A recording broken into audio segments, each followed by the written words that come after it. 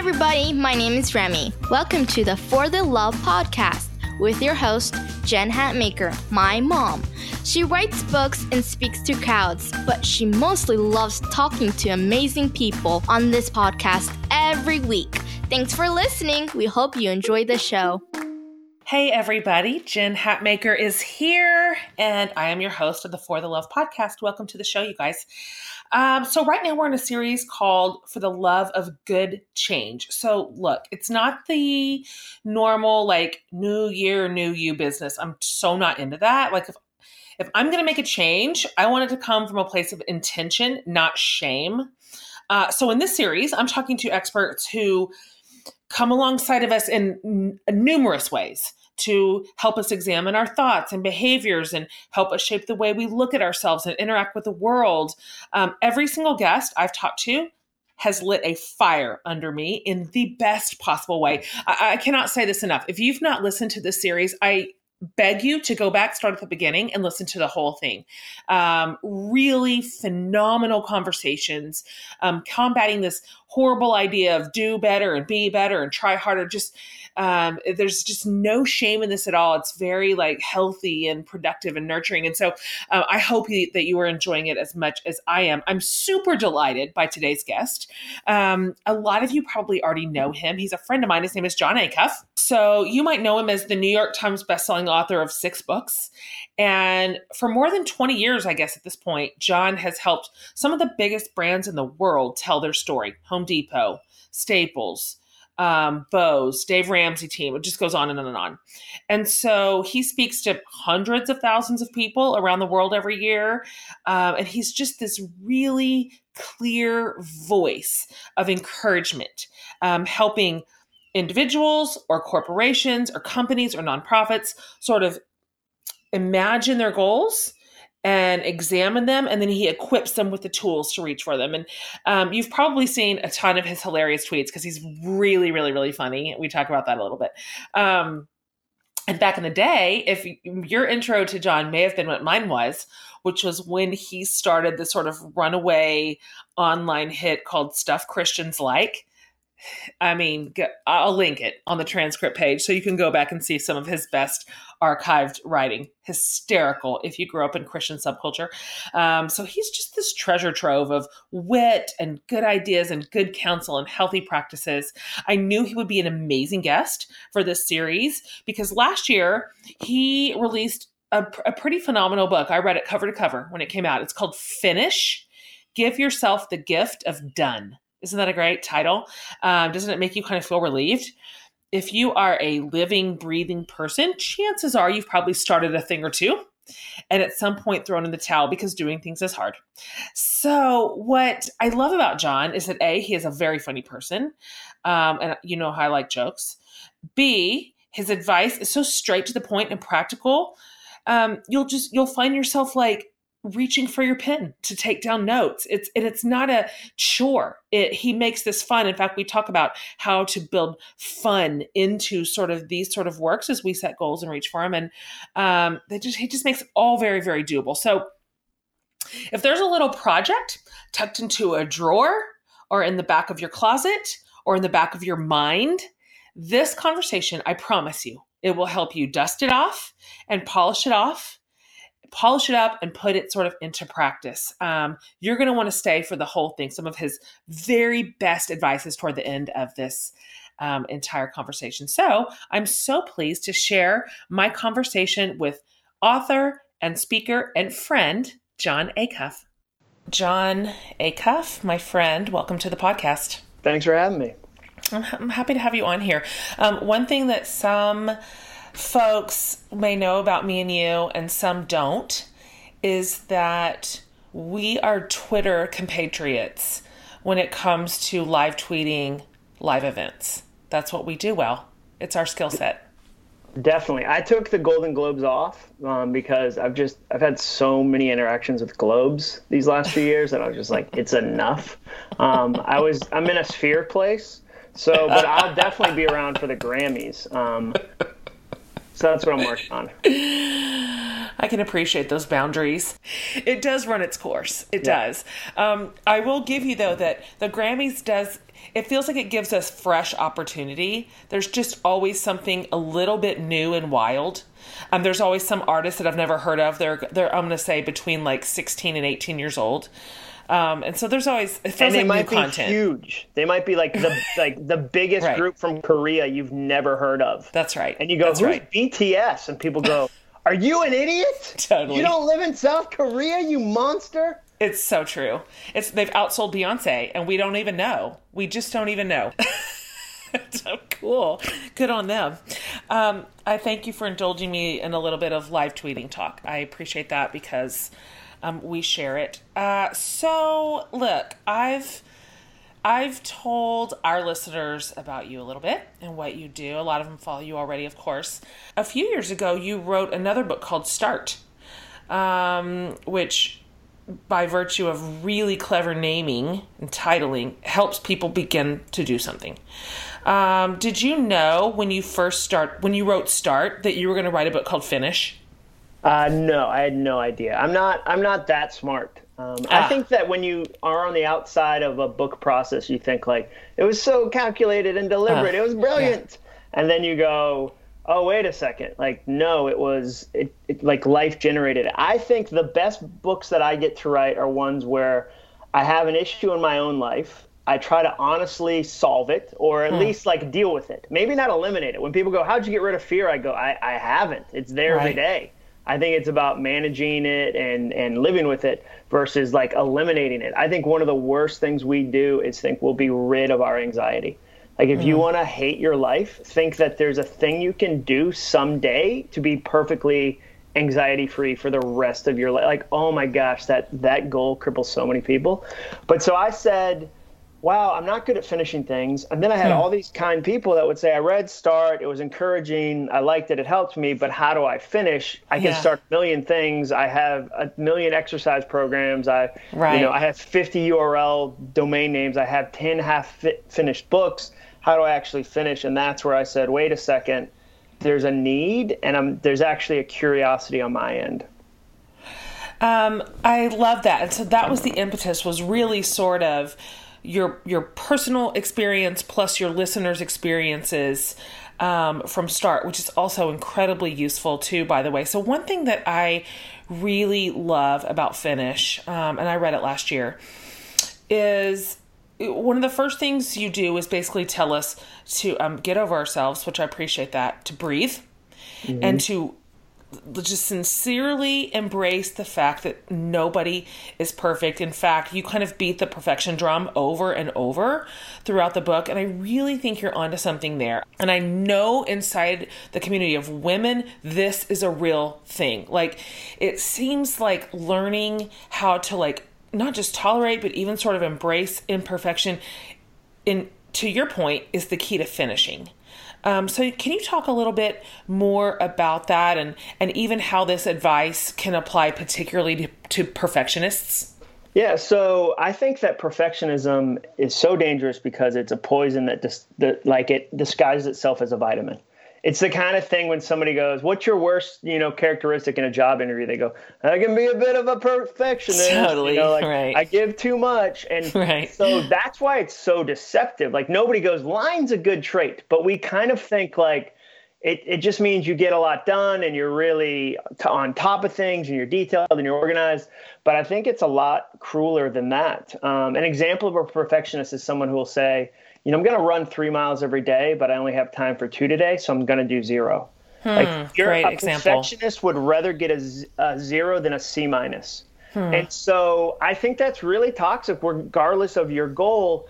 And then the other thing, like when you say, okay, well, how does it apply to people outside, like that don't struggle with perfectionism?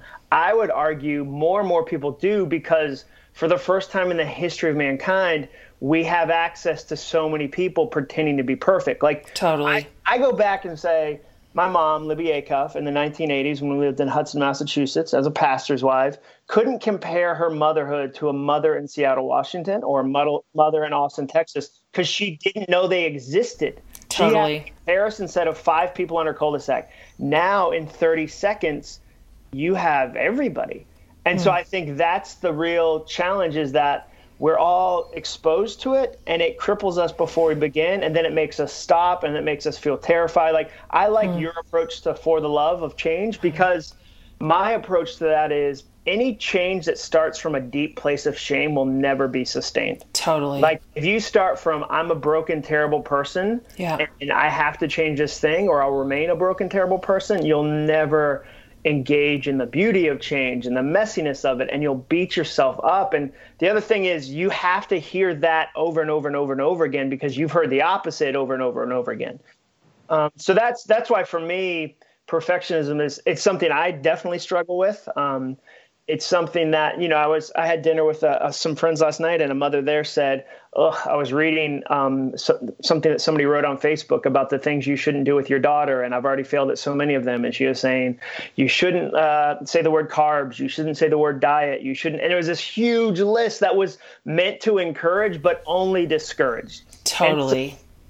As much as that, like, that we have for that, and that I can be honest in the reverse and come up with tools, like, that was my favorite part of Finish, was that I hired a PhD researcher from the University of Memphis, and we studied 900 people for 6 months. And so I was able to say, this isn't because I think this will help. This is what we saw in the study, and here's why it's challenging, and here's a real life example, but here's the science behind it to actually give you a big enough baseball bat to beat back perfectionism. That was really compelling, the research component and how thorough your investigation was and all the evidence that kind of supported your work. I just found it honestly useful from beginning to end on virtually every single page. You just mentioned that you have experience battling with perfection. I do too, actually. Please indulge me just asking this quick question. Do you do the Enneagram? What's your number? I'm 7. I'm a 7 on the Enneagram. 7. Interesting. Yeah. Okay. I'm a 3. Everybody thinks I'm something else. Everybody thinks I'm a 3. Yeah. And I think that's just because I'm really good at trying to make people like me. And so I just look like whoever I think the room needs me to be. That's why I'm working on stuff, because I'd rather just be me. Being somebody else is exhausting. It sure is. Well, and to your earlier point, we now have more rooms than ever that we are expected to enter and charm. If once upon a time that was just your real life, like whoever you actually live with and live by, now that is an infinite amount of audiences to win over. And so for an actual 3 like me or a shapeshifter like you, it's tiring. We're going off the grid real quick just because you mentioned that. We're going to come back because I had a question that I was about to start. But so you said, just to your point, you said, this is why I'm doing some work. Can you just unpack that for us a little bit? What does that mean? Yeah. So I'm doing some work and going, okay, when I have a reaction to something, to stop and look at the reaction, to be aware of the reaction and go, well, where is this coming from and what does it really mean? So, if I see an insult immediately in a situation, why did I see an insult there? What am I afraid of? I heard somebody say, anger is more often born of fear than anything else. And so what am I afraid of losing when I got angry there? Like, what am I, why did I why did I think that because I was 10 minutes late to start my day, the whole day's ruined? Like, where did that come from and why do I believe it? And more importantly, how do I rewire that? Like, what is that? I just got really convicted. I was listening to Brian Koppelman, who's a friend of mine, and Seth Godin do a interview on Brian's podcast, The Moment. And Seth talked about a failure he had early in his career. It was a really tough failure. And Brian essentially said, well, how did you rewrite those negative voices in your head? And Seth said, I didn't. I just replaced them. And he said, I replaced them with Zig Ziglar's voice. And Brian was like, what do you mean? And he said, I had 40 hours of Zig Ziglar tapes, and I listened to them 100 times over and over because I couldn't, I had to rewire it. And I thought that was really fascinating. So for me, it's the first step is being aware of the voice I'm hearing, and then being willing to kind of unpack it and deal with it and grow it. And that's fun for me. And so when I get to invite people into that and go, hey, here's this tool, like, it's not going to make you perfect and you've got to adapt it to your own personality, and it's not one size fits all, but here's what I learned and here's what I thought was helpful. I think you'll like it too. It gives other people the chance to kind of, one, realize it's not them. Like, perfectionism, one of its favorite lies is that you're the only one. Like everyone else has it. Like they actually are perfect. You're just faking it. Like, and so. I see what you're saying. Yeah. Yeah. When you share, other people go, okay, I'm not the only one. And then you get a tool that you can say, I'm going to try this on for size. That's really, really fun to me. I would say an example of that. So I think men and women both struggle with this, is what they call the ascendancy narrative, or the ascendancy fallacy, the belief that the next thing will be bigger than the last thing. And somebody the other day asked me about how do you not compare yourself to other people? And I gave them an answer, and it was probably rambling. But then I realized equally important, if not more, is comparing yourself to yourself. Because what happens is you compare yourself to either a fictional version of you that doesn't exist yet and you feel shame because you're falling short.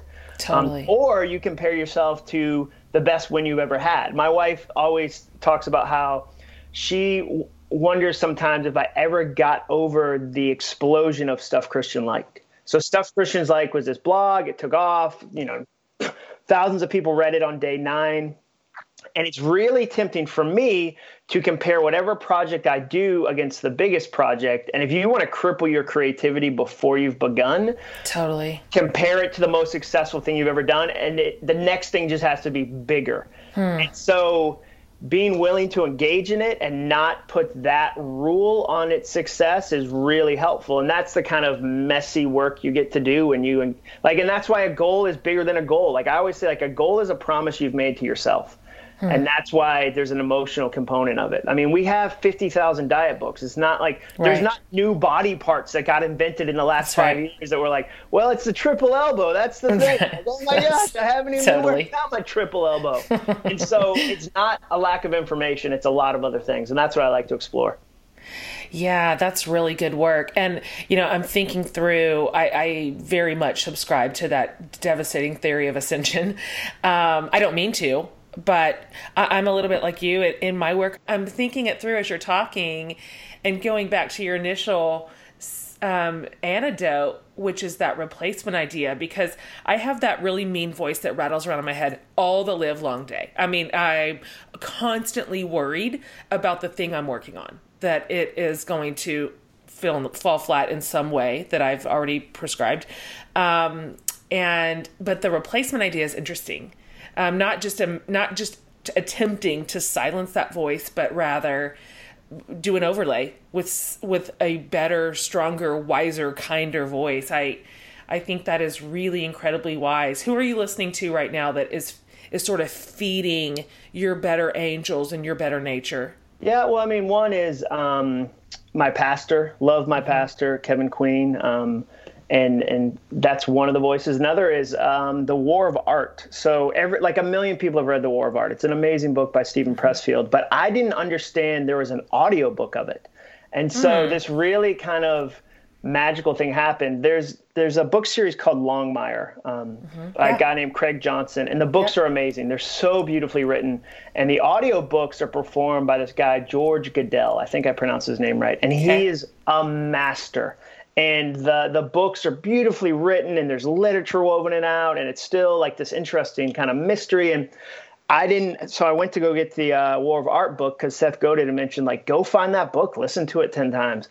And I went and I found it, and it's read by George Goodell. And so it's my favorite narrator reading one of my favorite books. And so, and again, this is all an experiment. One of the ways you kill perfectionism is you experiment. And you go, I'm going to try it without the expectation that it'll solve everything. And so I'm going to, this year, if I had to guess, I'm going to listen to that audiobook at least 12 times. And it's only 2.5 hours, but to have that idea and that encouragement. So the PhD that I work with, this guy named Mike Peasley, we met this week to talk about not the next book, but the book after, because the research is kind of long. And one of the things we tested recently that was interesting was the importance of outside inspiration and how important that is. And I think sometimes when you're trying to change your life, one of the lies is you should be able to do this on your own. Like, to need outside influence is weak. You're not noble. You're not, like, you shouldn't have to trick yourself. You should just do this stuff automatically.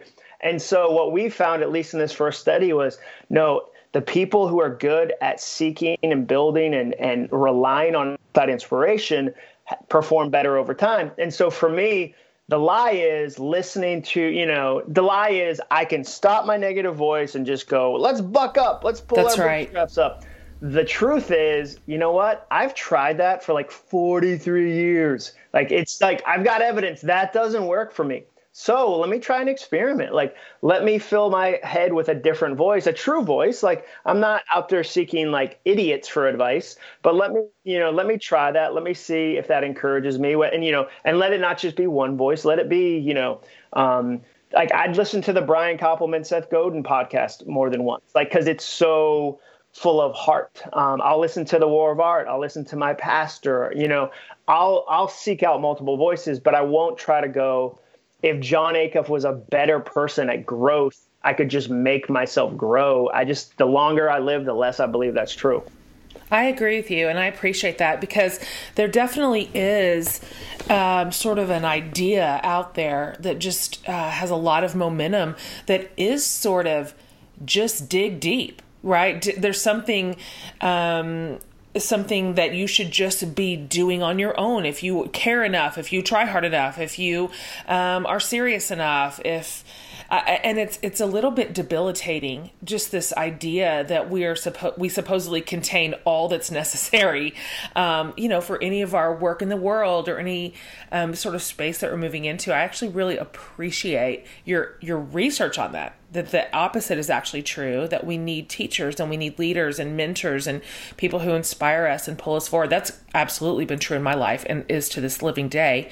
Another thing that you have done that I love, speaking of battling perfectionism, is that you've done a couple of stand-up sets for the first time. I've been watching you, and I'm just tickled to death. Obviously, stand-up comics are known for, that is vulnerable. That really is brave, because they get slammed pretty directly, pretty ruthlessly, or at least they could. So how did that go? And can you say, why did you do this? And how did you work up the courage for this? How did you set aside, I'm going to do this perfectly?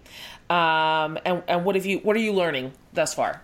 Well, I've said I was going to do it for 10 years and didn't. So one, I'd say if you've been saying forever you're going to write a book, that's okay. Like, welcome to the party. The water's great. Sure.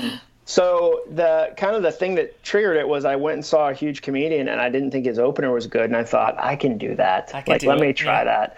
And so I had my assistant find a venue, and Nashville's biggest comedy club is this place called Zanies. And we said, hey, can we come do a show? And it ended up selling out 2 nights in 72 hours, which was awesome. Sure was. But it ended up being this creative kick in the butt that I needed to get out of a funk.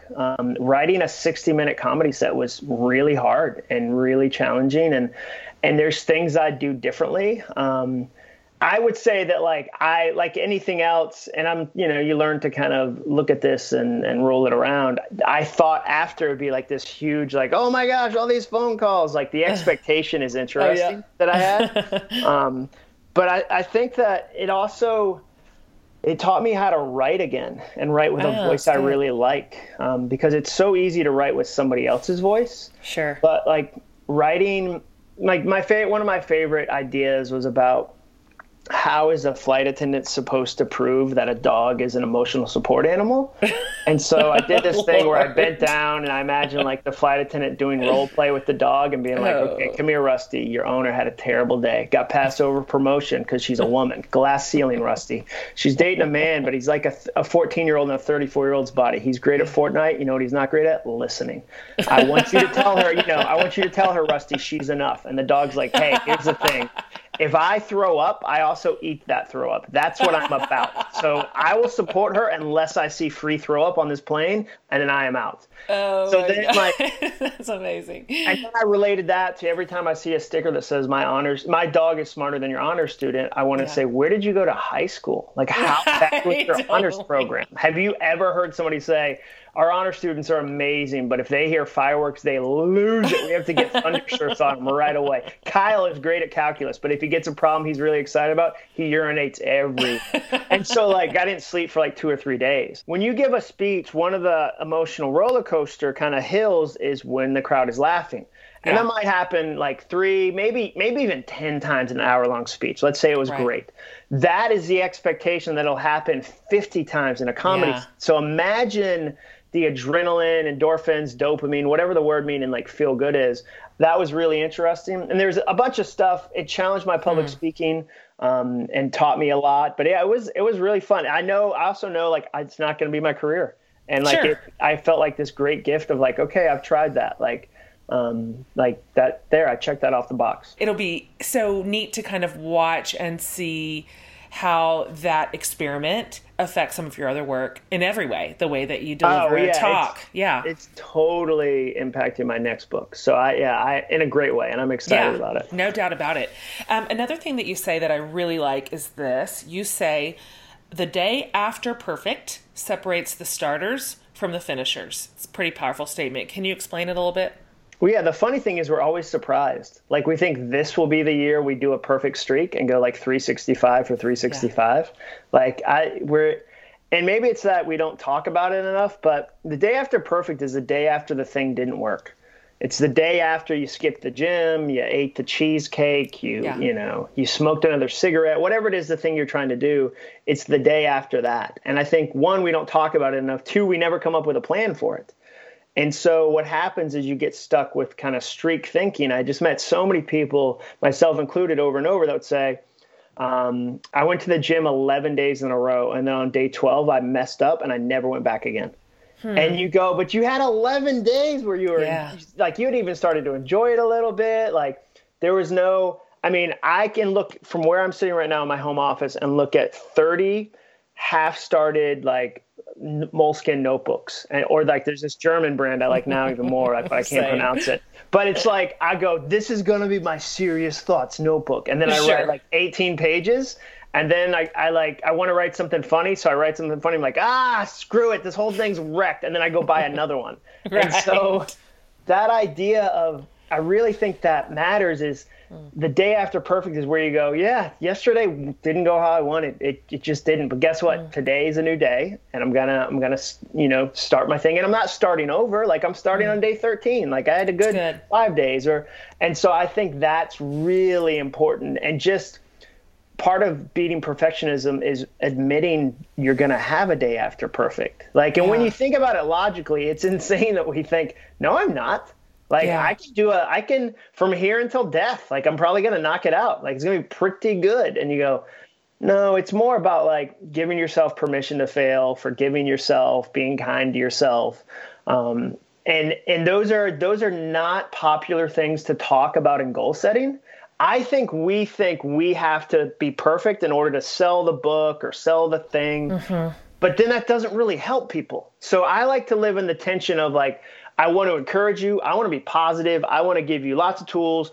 I'm a hype person. Like I'm a 7, like I'm high energy, but I also don't want to send you down a path that doesn't actually work. And so that's the tension is going, come on. This is gonna be fun. This is gonna be good. We're gonna work really hard at it. But also when it messes up, we're gonna forgive ourselves and we're gonna work on it. Yep. There's literally no other path through. I don't know when we lost our resiliency. I'm not sure that our parents' generation had the same sort of crippling just tendency to catastrophize whatever went awry for one day or even 1 week. I mean, let's live in a real world. That does not mean that there's not a place to kind of re-enter the story. And I sense that in my own self, that I can really just think, forget it. Just, it's so silly. I don't know whoever taught us that, but I appreciate that part of your instruction there is to say it on the front end. There will be a day that this goes sideways. Let's just get it out of the way. Let's just go ahead and put it on the table. What's interesting about that is in some aspects of life, we're okay with the idea that it might not be perfect. Like an example that would be football. We have a thing called it's a rebuilding year. When there's a new coach, we don't expect that year to be amazing. We might not even expect 3 years to be amazing. And you go, I mean, with the Cleveland Browns, we lost a bunch of games, and now we lost slightly less. That was a pretty good year. Right. So it's like, why can't we as humans go, it's a rebuilding year? That's good. And like, we won't even give ourselves a rebuilding week. They go, it's a rebuild. I'm going to drink so much water. Like, that'll do it. I'm going to drink like 1,000 ounces of water a day. And that should go ahead and take care of it. And like, there's all these promises, and like the only one that's fulfilled is like you go to the bathroom all the time. And you wonder, why are you doing this? You have to carry water around. Like, that's the other thing. Like, I think it's hilarious. We don't understand that nobody in the 1990s brought their own water places. Like, that's a great point. Someone had a meeting and came with a jug and was like, no offense, I get very thirsty. And I don't know if this meeting was going to have water, but now I have my water, so I'll be fine. And it's trendy, too. I mean, hand to the heavens. When our kids and all of their stockings, we have 5 kids, every one of them got an outsized personal Yeti, like not a little one, a huge one, that they can now decorate with their stickers, because that's a thing. Yeah. And so it's trendy, it's on brand. We have so many at our house. Every time I do an event, my kids are like, did you get a cooler? Did you get a water vessel? Okay, so another, I'm laughing. I wish you could see how many water vessels we have. It's stupid. Another piece of advice in Finnish, speaking of, which this is so in my alley, cut your goal in half. So that might be some of the most underrated advice I've ever heard. And I think to a lot of people listening, it might sound like cheating or like coming up short. So what's the benefit to that? To lowering the bar, perhaps? Or how would you talk about cut your goal in half? Here's what I'd say. If you feel like cheating, you're probably on the border of being kind to yourself. If you feel like you're lazy, you're probably on the border of being kind to yourself, especially in the context of a goal. And here's what I mean by that. A lot of people will go, okay, John, I'm going to start running. I'll go, that's great. And they go, yeah, I'm going to do a marathon. And I go, well, have you done a half marathon or a 10K or a 5K, even just a K? And they go, no, I'm going to go to Kona tomorrow and do the Ironman. And we believe this kind of myth of like, aim for the moon, because even if you fail, you'll land amongst the stars. And that sounds amazing on mugs and Instagram, but it's just not, it doesn't work out that way. And here's why. If people try to lose 10 pounds and they only lose 8, they don't feel like they almost got there. They feel like they failed by 2. That's true. And they give up. And so me and the researcher said, we're going to get the focus group to cut their goals in half. And so I essentially said, if your goal is to lose 10, I dare you to lose 5. Aim for 5. Because I knew what would happen is that when you lost 8, which was the same 8, you won by 3 and would try again. And so like my big thing is most people don't have New Year's resolutions. They have January resolutions. And the joke I always do, which is just true, is I asked a cashier at the Publix near our house, when do people stop their diets? And she said 3rd week of January. And I said, how do you know? And she said, that's when we stopped selling salad. And I thought, well, isn't that true? So my big thing, I care more about your February than I do your January. I care more about your March than I do your February. So we asked people to cut their goals in half, and they were 63% more successful. No way. Now, what I think is interesting is that's one, like, really indicative of how bad we are at the initial process of coming up with a goal. We go, it took me 10 years to put on this weight. I'm going to lose it in the next, 6 weeks. Right. I gave myself a decade to gain it. But now my expectation, and the gaining part, by the way, was very easy. All it involved was eating. That's the easiest thing in the world. Totally. The losing part is hard. Why is the losing part so much shorter in our minds than the gaining part? Or coming out of debt, all these things. And so I love that, especially in the context of personal goals. When it comes to a corporate goal, it's different in that the goal is already set, but you've had wisdom go into it. See, that's the problem.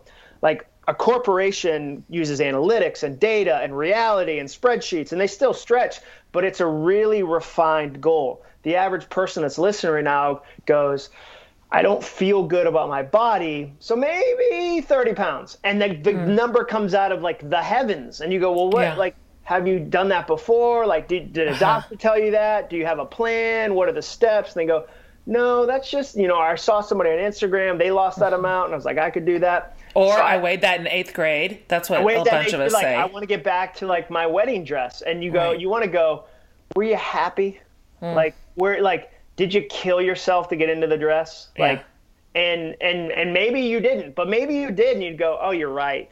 Those last 6 weeks, I lost Nightmare. stress weight. Like Yeah. I like that contributed to it. That's a bad goal. So I think when I say cut your goal in half, I really want you to be kinder to yourself, but also be honest about the goal and, and what does the next 4 weeks really look like? Well, like if you're about to go to Disney, don't make a weight loss goal. Like that's the dumbest, like nobody likes the person like, I know I'm on vacation, but I really need to find superfoods. No one wants the person in that, animal kingdom going, where's your special keto menu? You have a turbo keto? Totally. Like turbo keto's a thing now because regular keto's too slow. Like That's stressful. I love what we do to ourselves. So stressful. That's really great advice. I work with a lot of aspiring writers. You do too. And they will periodically say things to me like, I'm starting from scratch and I really want to have this done in 2 months. I'm like, what planet are you living on? Like, that's unrealistic. That is the craziest thing I ever heard.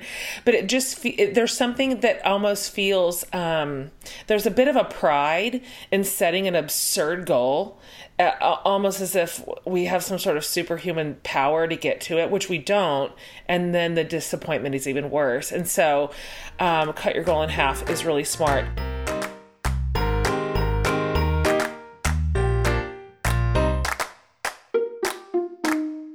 Hey guys, Jen breaking in to make a quick recommendation while we're on the topic of good change. So as a writer and creative myself, I know how easy it is to fall into like working in a vacuum when I'm trying to get a project done isn't the best way or time for me to, expand my perspective or help me grow in my craft, which is why I love Skillshare. Skillshare is an online learning community for creators, for creatives of any kind. So with more than 25,000 classes in design and business, writing, social media, photography, so much more. You can discover, honestly, endless ways to fuel your curiosity or your creativity or even the career you already have. So you can join the millions of students already learning on Skillshare today with a very awesome offer just for my listeners. You can get 2 months of Skillshare for free. Skillshare is offering the For the Love community 2 months of unlimited access to over 25,000 classes for absolutely free. So to sign up, this is how all you have to do. Go to Skillshare.com/forthelove. Okay, that's it. That's the link you need. Skillshare.com/forthelove to start your free 2 months right now. This is a good investment in you, in your work, in your creativity, and in your dreams. So Skillshare.com/forthelove. Okay, back to our show.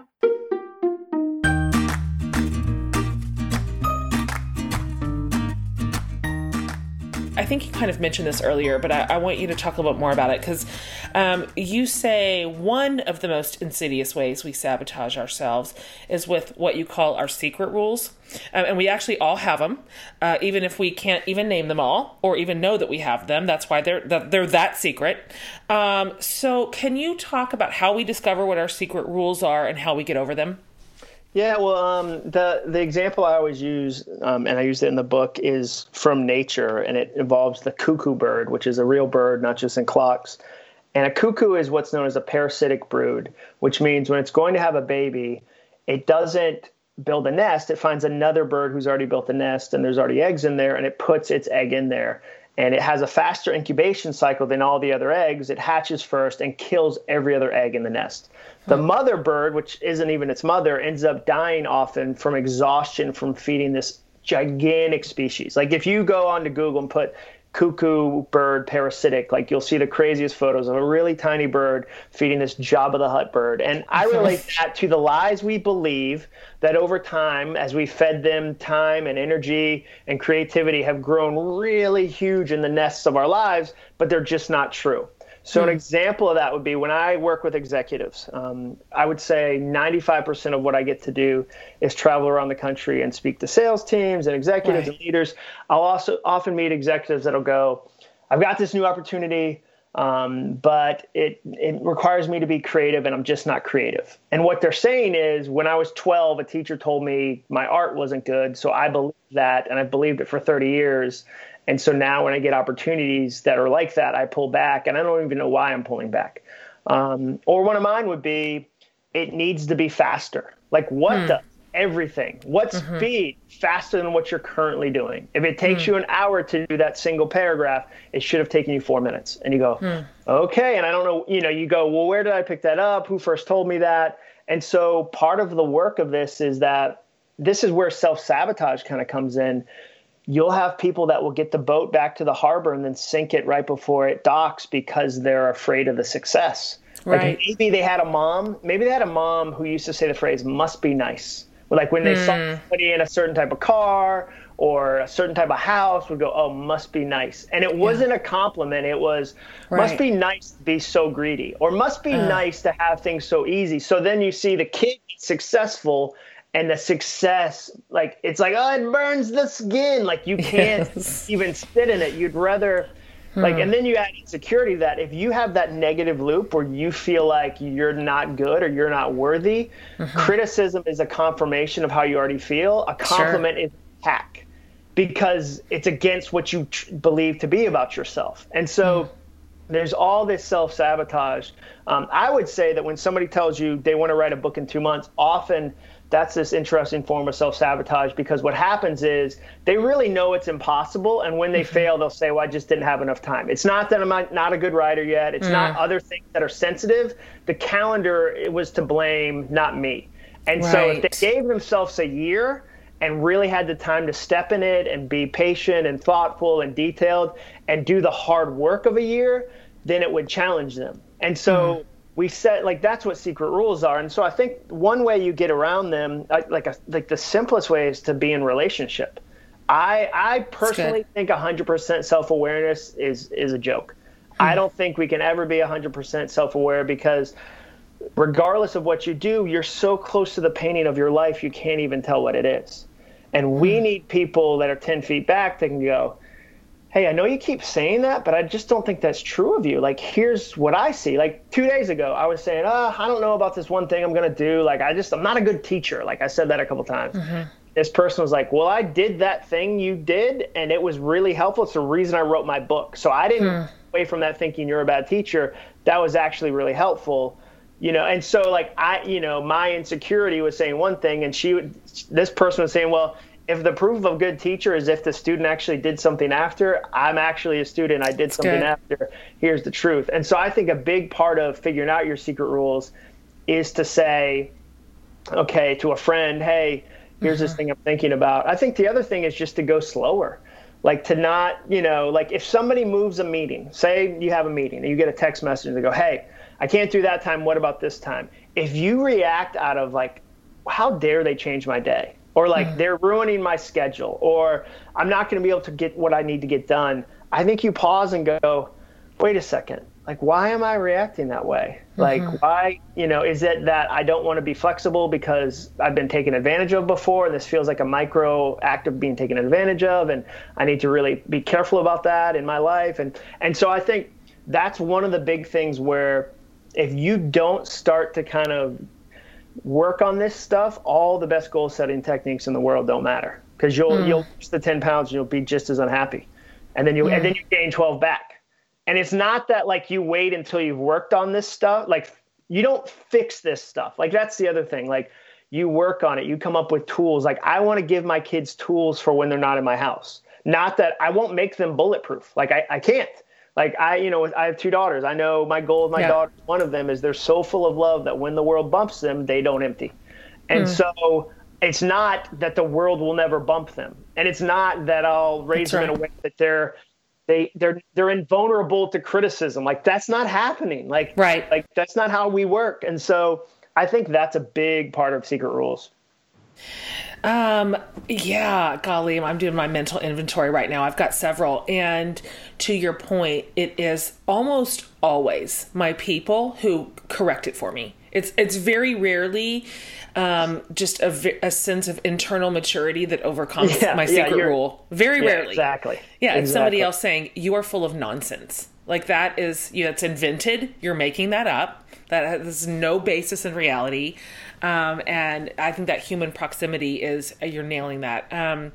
I would also want to talk about this. Time is obviously our hottest commodity, our most precious resource. We can't make any more of it.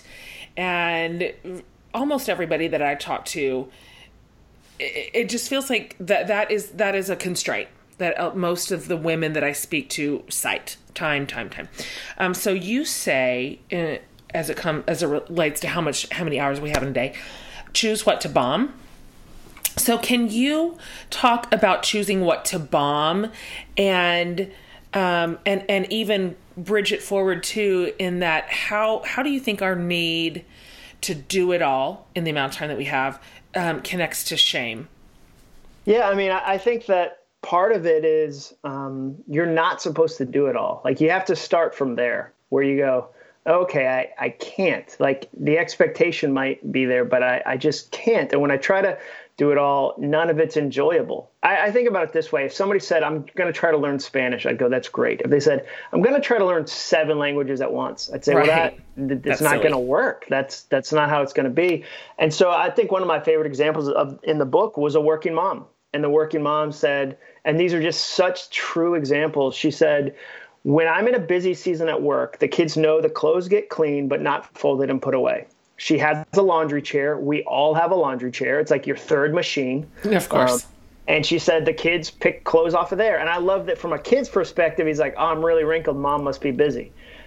She said, when I'm busy, it's not that I can't refuse to feed them like they eat. It's just that the meals are really simple. And I give myself permission for it to be pizza and hot dogs. And so I think that's a really powerful thing to go, I'm in the middle of a really busy season, so something has to give. Like, it's going to be my sanity, or it's that there's these 3 things that during another normal season, I'll do them and I'll focus on them then. And that's okay. I mean, I think the myth is that you can like go off and be in do a sabbatical for 6 months by yourself and that'll fix everything. But like most people's lives don't have that luxury. Right. Nobody. I think the greater reality is you go, okay, I'm going to forgive myself ahead of time for not getting these 5 things done. Like, here's the flip. So you go, wow, I look at my week, like, I want to do 20 things. The reality is I can do 7. And maybe I get 10, but I'm going to do 7. So then you say, I'm not going to worry about these other 10. And then in the middle of the week when shame goes, you're not doing those other 10, you go, I know. Thank you for noticing. I put them down at the middle of the week. I receive that as a compliment. Versus I try to do them all and shame goes, you're failing. And you go, I'm a failure.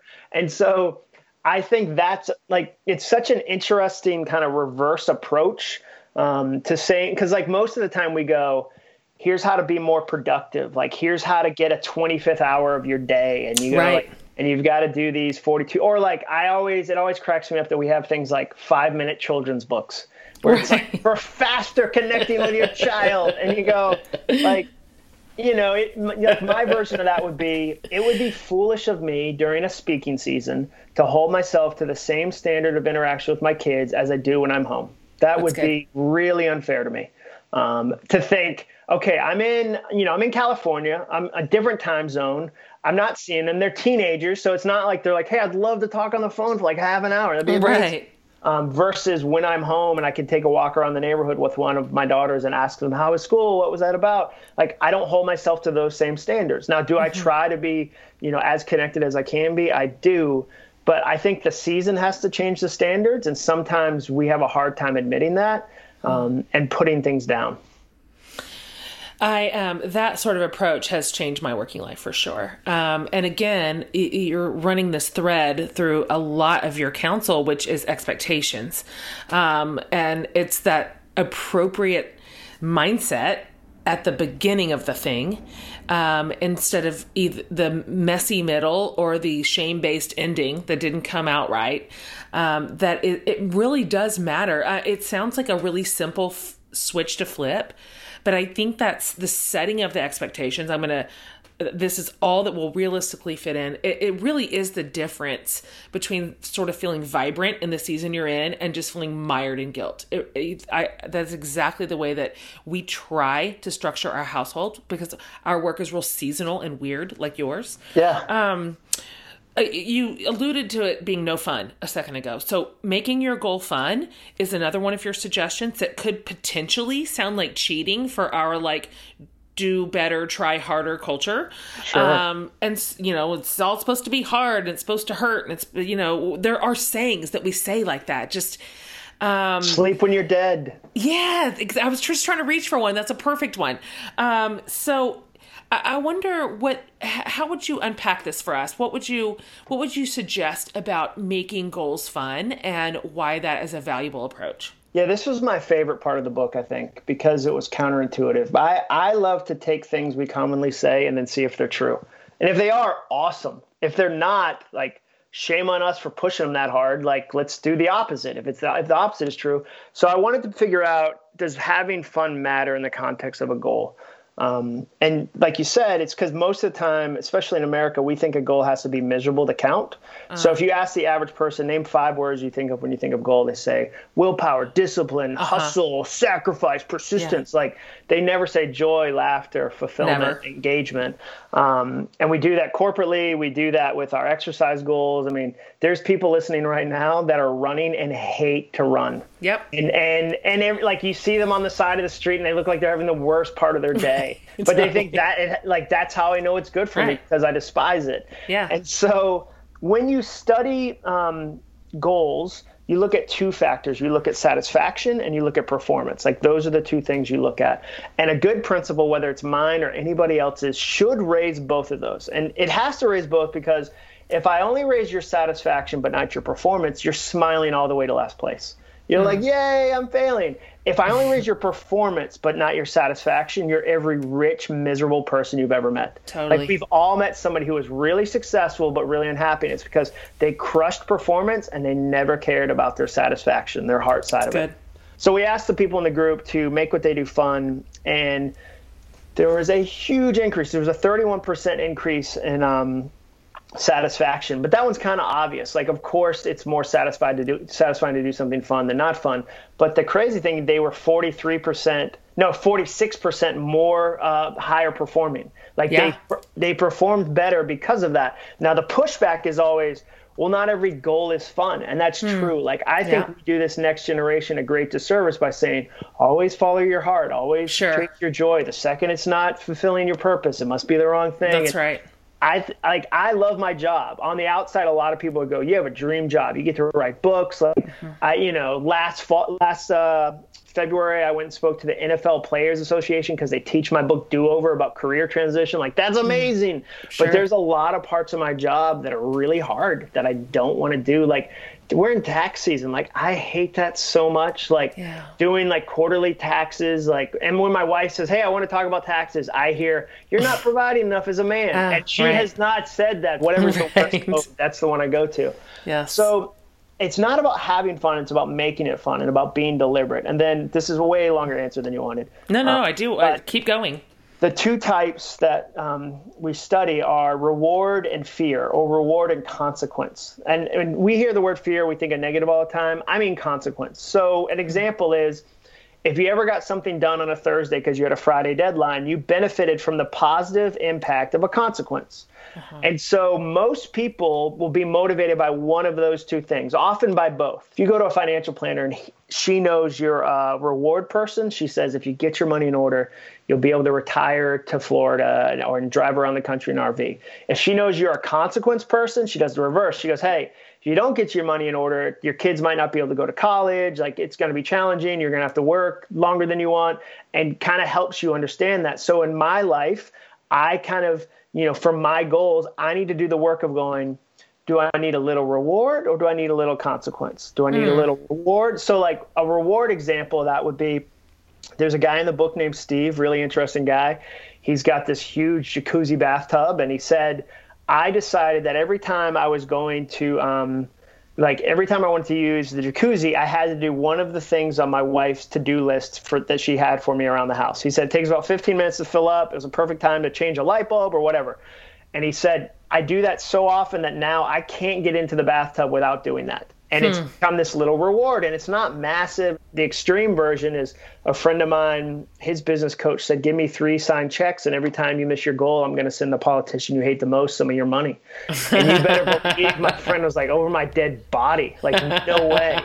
And so part of it, like, the flip side of that is you do it with your kids. Like, you figure out what motivates your kids. You do it with your employees. Like, every manager's had a situation where they tried to motivate somebody with the wrong form of motivation, and it kills you because you're trying to say like, hey, here's this thing. And if they don't care about it, they don't even move. Same with a kid. If you've got a kid who's an introvert and you're like, you're in trouble, go to your room. They're like, oh, no. Like, shoot.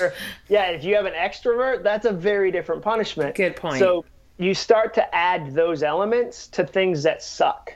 Like, you don't have to add them to things you already enjoy. Like, I have to add them to things I don't want to do that I go, oh, this is the worst. I'm going to add a little motivation. It's going to help, push me over the edge. And here's how. And I'm going to have fun doing it. And I know this doesn't happen often because I've never had a manager that said, okay, here are your goals for the year, but hold on. Are they fun enough? Like, enough fun baked in? Like, that's not, nobody says that. And so that was realizing that and having some data around that was this huge gift and made me go, oh, okay, like that, like that makes sense. And of course, and now I get to go to companies that do serious work, but I help them find the fun approach to that. And it's really interesting to see them like light up, but also not in a cheesy way. Like it's cheesy if I just go, Jen, you got to have fun. You got to see the positive side of doing taxes. Like, it's just a word salad. Reward yourself. Like, do something that you'd actually enjoy. Like, like when I finished the manuscript, because like starting a manuscript is awesome. Finishing it, terrible. And so I said, I finished it, I get to buy myself a pair of ski boots. And nice. I could have bought them before. They're not crazy expensive, but I made that a reward that met me at the end of a finish line. That's just working with our human nature and building in some incentives is just so smart. And let me ask you this. Some of us are not great at measuring sort of progress. You've alluded to that a little bit too. So we live in our head, and then we're frustrated when the reality we're working on is not matching like the beautiful, perfect dream that we constructed and invented inside of our brains. So tell us how the way that you collect data when you're in the middle of a project, when you're in the middle of a goal, and why is setting, your personal standard to better instead of best, like a healthier place to put your goalposts? Yeah, well, I mean, you're going to iterate it. So like most things in life aren't completely forever finished. Like you're going to write maybe more than one book. You're like the laundry is never finished. And so like part of it is like, you got to admit some things aren't ever completely finished, and that's okay. I think that the key is to make it simple. If you say, okay, I'm not measuring anything, and starting tomorrow, I'm going to bullet journal like 4,000 things, and I'm going to illustrate it with brush pens from Japan, and it's going to be gorgeous. You're not going to do that. I think a better thing to say is, okay, I can't force the progress. Like I can't force it the way I want it to, but I can measure the amount of time I'm putting into it. So like I no longer measure words written. I measure either like time spent, like hours. Wow, I put 4 hours in the book this week. I can feel really good about that because words, I edit them, I move them around. Like the measuring of it's really complicated. If it's complicated, you won't do it. So I think even if you said, okay, I want you to use data so that when shame tries to tell you a lie, you have the truth. So your emotions in the middle will go, like one of the things that like your emotions always tell you is it was easier last time. Like you lost the weight so much faster last time. It's easier last time. And if you don't have data, you can't go, what are you talking about? I had to run like 40 times. I had to go like 50 Pilates classes. Like I did Pure Barre until I thought my leg was going to fall off. And I want you to have that so that you have the truth of data. And the thing I say always is like data kills denial, which prevents disaster. So the data will go, no, like, nope. that's not true. Like, here's what really happened. And so I think you take your goal and you go, what's the easiest thing I could measure that I'll actually do? Like, I won't actually measure 10 things, but can I, on a piece of paper, maybe every other day, write down, here's 3 things I felt good about that I put toward my goal. Or like, and then the other kind of trick is you measure against where you started, not where you're trying to end.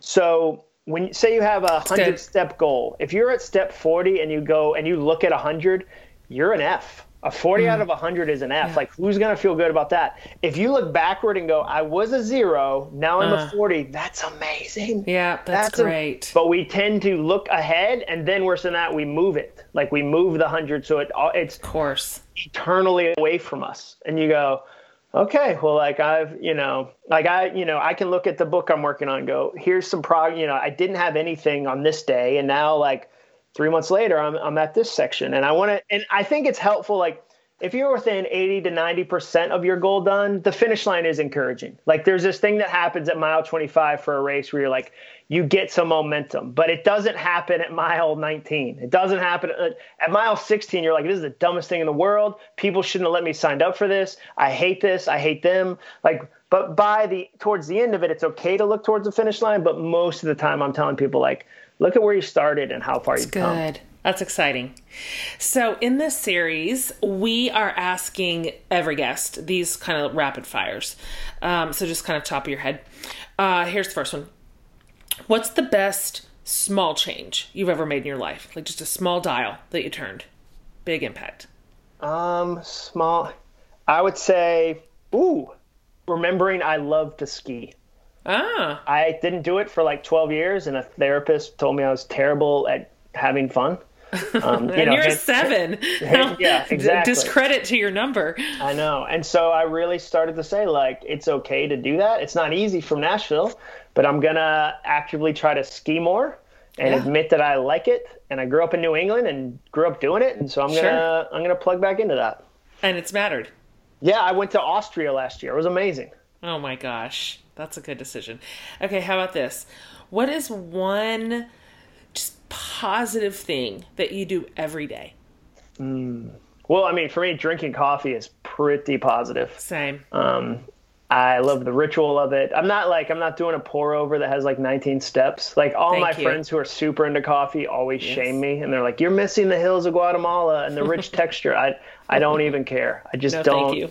I don't. It would, like, for me to have to be a chemist would remove all the joy. Totally. Yeah, I would say coffee every day. Oh, I love that answer.